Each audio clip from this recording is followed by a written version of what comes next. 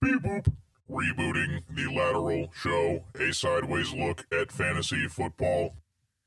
Ladies and gentlemen, it's the Lateral Show. Fasten your seatbelts, because here we go.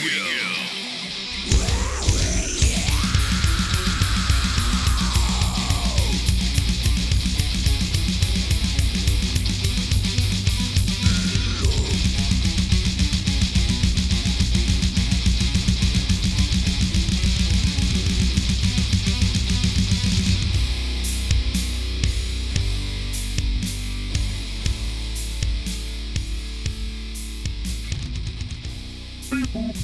Yeets and greets. It's the Lateral show with your hosts, Herms and McLateral. Beep boop. Welcome back to another edition of The Lateral Show, a sideways look at fantasy football here on the Fantasy Six Pack YouTube channel. If you don't already, please subscribe. Hit that like button. It would mean a ton to us. This video will break down the Week 4 waiver wire for the 2022 fantasy football season. Now, if you want to read the entirety of my column at fantasy6pack.net, you have to get behind the paywall and you have to be an all-access member. You can check out all of that at fantasy6pack.net/plans. That will not only give you access to the remainder of my column, but I'm talking the Discord community, all of our DFS tools, and award-winning rankings. What more could you possibly ask for? Come on, sign up, go for it. Fantasy Six Pack, baby. fantasy6pack.net/plans. Now, into the waiver wire. As far as this week goes, it's really just the NFC North running back show, because that's pretty much what we have to talk about. There are injuries in the NFC North at the running back position for fantasy studs like Dalvin Cook, potentially missing time with a shoulder injury. Also, DeAndre Swift, maybe he'll be held out for a couple weeks. And then David Montgomery, considered to be day-to-day with his injury, but who knows how that's going to work out. You have to go out and pick up, in this order, that's how I put them. Now, if you disagree with me, I completely understand. Jamal Williams of the Detroit Lions, Khalil Herbert of the Chicago Bears, and Alexander Mattison of the Minnesota Vikings. The reason I have them in this order is because, well, let's start with Jamal Williams. Even if DeAndre Swift doesn't miss time, Williams has been a standalone fantasy asset for the majority of this season. Now, week 2, not nearly as flashy, didn't really find the end zone, but week 1, couple touchdowns, super cool. And then just this past Sunday, he almost had 25 points.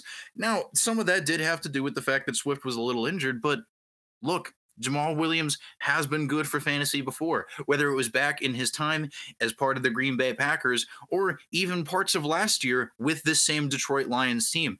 That backfield is really a two-man approach. You have to go for Jamal Williams if he is out there on the waiver wire. The second priority in my mind is Khalil Herbert. Now, like I said, we're not entirely sure if David Montgomery is going to miss time, but if he does, there was a stretch of time last year where Khalil Herbert took over for Montgomery in Chicago for 4 games. And in that stretch, he was the RB18 in PPR scoring. That was pretty impressive. Also, in that season last year, Khalil Herbert went over 100 yards against the Buccaneers' run defense. Pretty impressive, right? Look, I think he's a better running back than David Montgomery at this point. Now, maybe that's a bit of a hot take, but even if you look at some of the numbers, they've received a similar amount of touches so far this season, and Herbert is performing much better. That's a guy that I think you really have to prioritize. Alexander Mattison kind of finishes last on this list because unlike Herbert and especially Jamal Williams, Mattison doesn't really have a ton of value if Dalvin Cook is healthy. When healthy, Dalvin Cook is the rushing attack in Minnesota. There's not really room for a second guy, but whenever Mattison has taken over in the past, he has done very well. I reference this tweet from Eric Moody of ESPN in the article. Alexander Mattison has started 6 career games for the Minnesota Vikings. In those games, he's averaged 23.3 touches, 115.5 total yards, and 20.1 fantasy points. This guy's insane. He's plug and play. If Dalvin Cook's out, you just scoot in Alexander Mattison. Woohoo! It's like nothing changed. That's where I would look. Biggest thing on the waiver wire this week, NFC North running backs. Now, if you're not looking for running backs, I have a couple other suggestions for you. My number one receiver target that I would go after Zay Jones of the Jacksonville Jaguars. I talked a little bit about him on the flagship edition of the Lateral show ahead of week 1 and a little bit in that subsequent show, a few weeks ago. So far, it's gone pretty well for him. In terms of PFF grading, Zay Jones is on par with Amon-Ra St. Brown as PFF's 16th highest graded receiver, minimum of 10 targets, through 3 weeks. Now, I cited that before the conclusion of the Monday night game. Maybe that number is a little bit off now, but either way, point stands. Zay Jones has been about as good as Amon-Ra St. Brown per PFF. Take that with a grain of salt. It is what it is.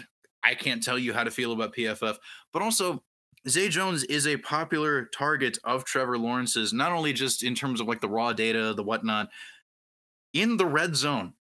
Anecdotally speaking, as somebody just watching the games, Trevor Lawrence is targeting Zay Jones when they're getting in close. That's a really big thing. You want those guys for your lineup.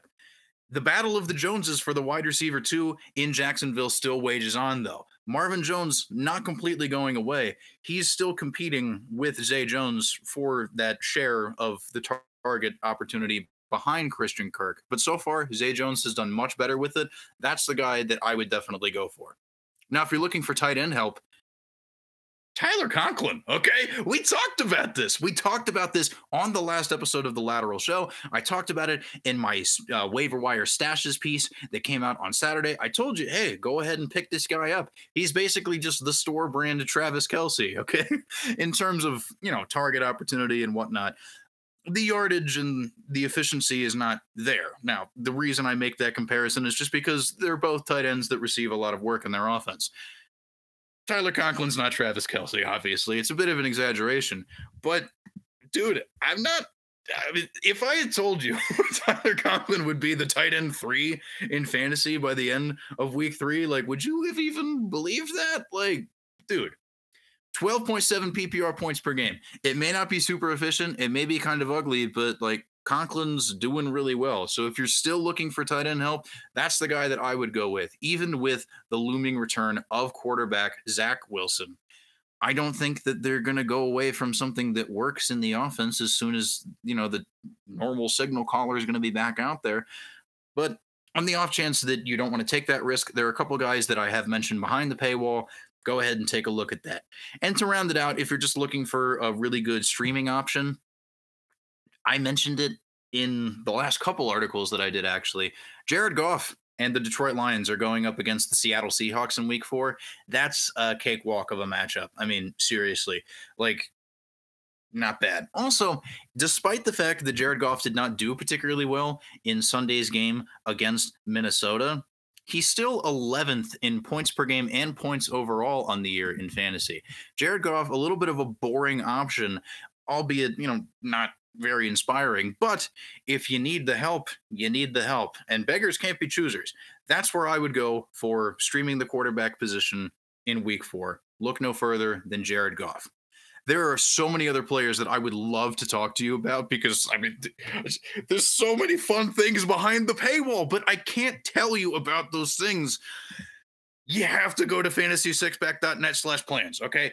I wrote about so many other players. There's a ton of really good information in there, including another running back that I think you have to go out there and grab. But if you don't have the all access, you can't access the remainder of the article. You don't get our DFS tools. You don't get into the Discord community, and you don't get the award-winning rankings at Fantasy Six Pack. So that's where I have to leave you. Do your best out there. Make those claims. Do your thing. Don't blow too much of your fab budget. But remember, if you have to, be aggressive. Fantasy Six Pack. Beep boop. Follow The Lateral on Twitter @TheLateralFF. Beep boop.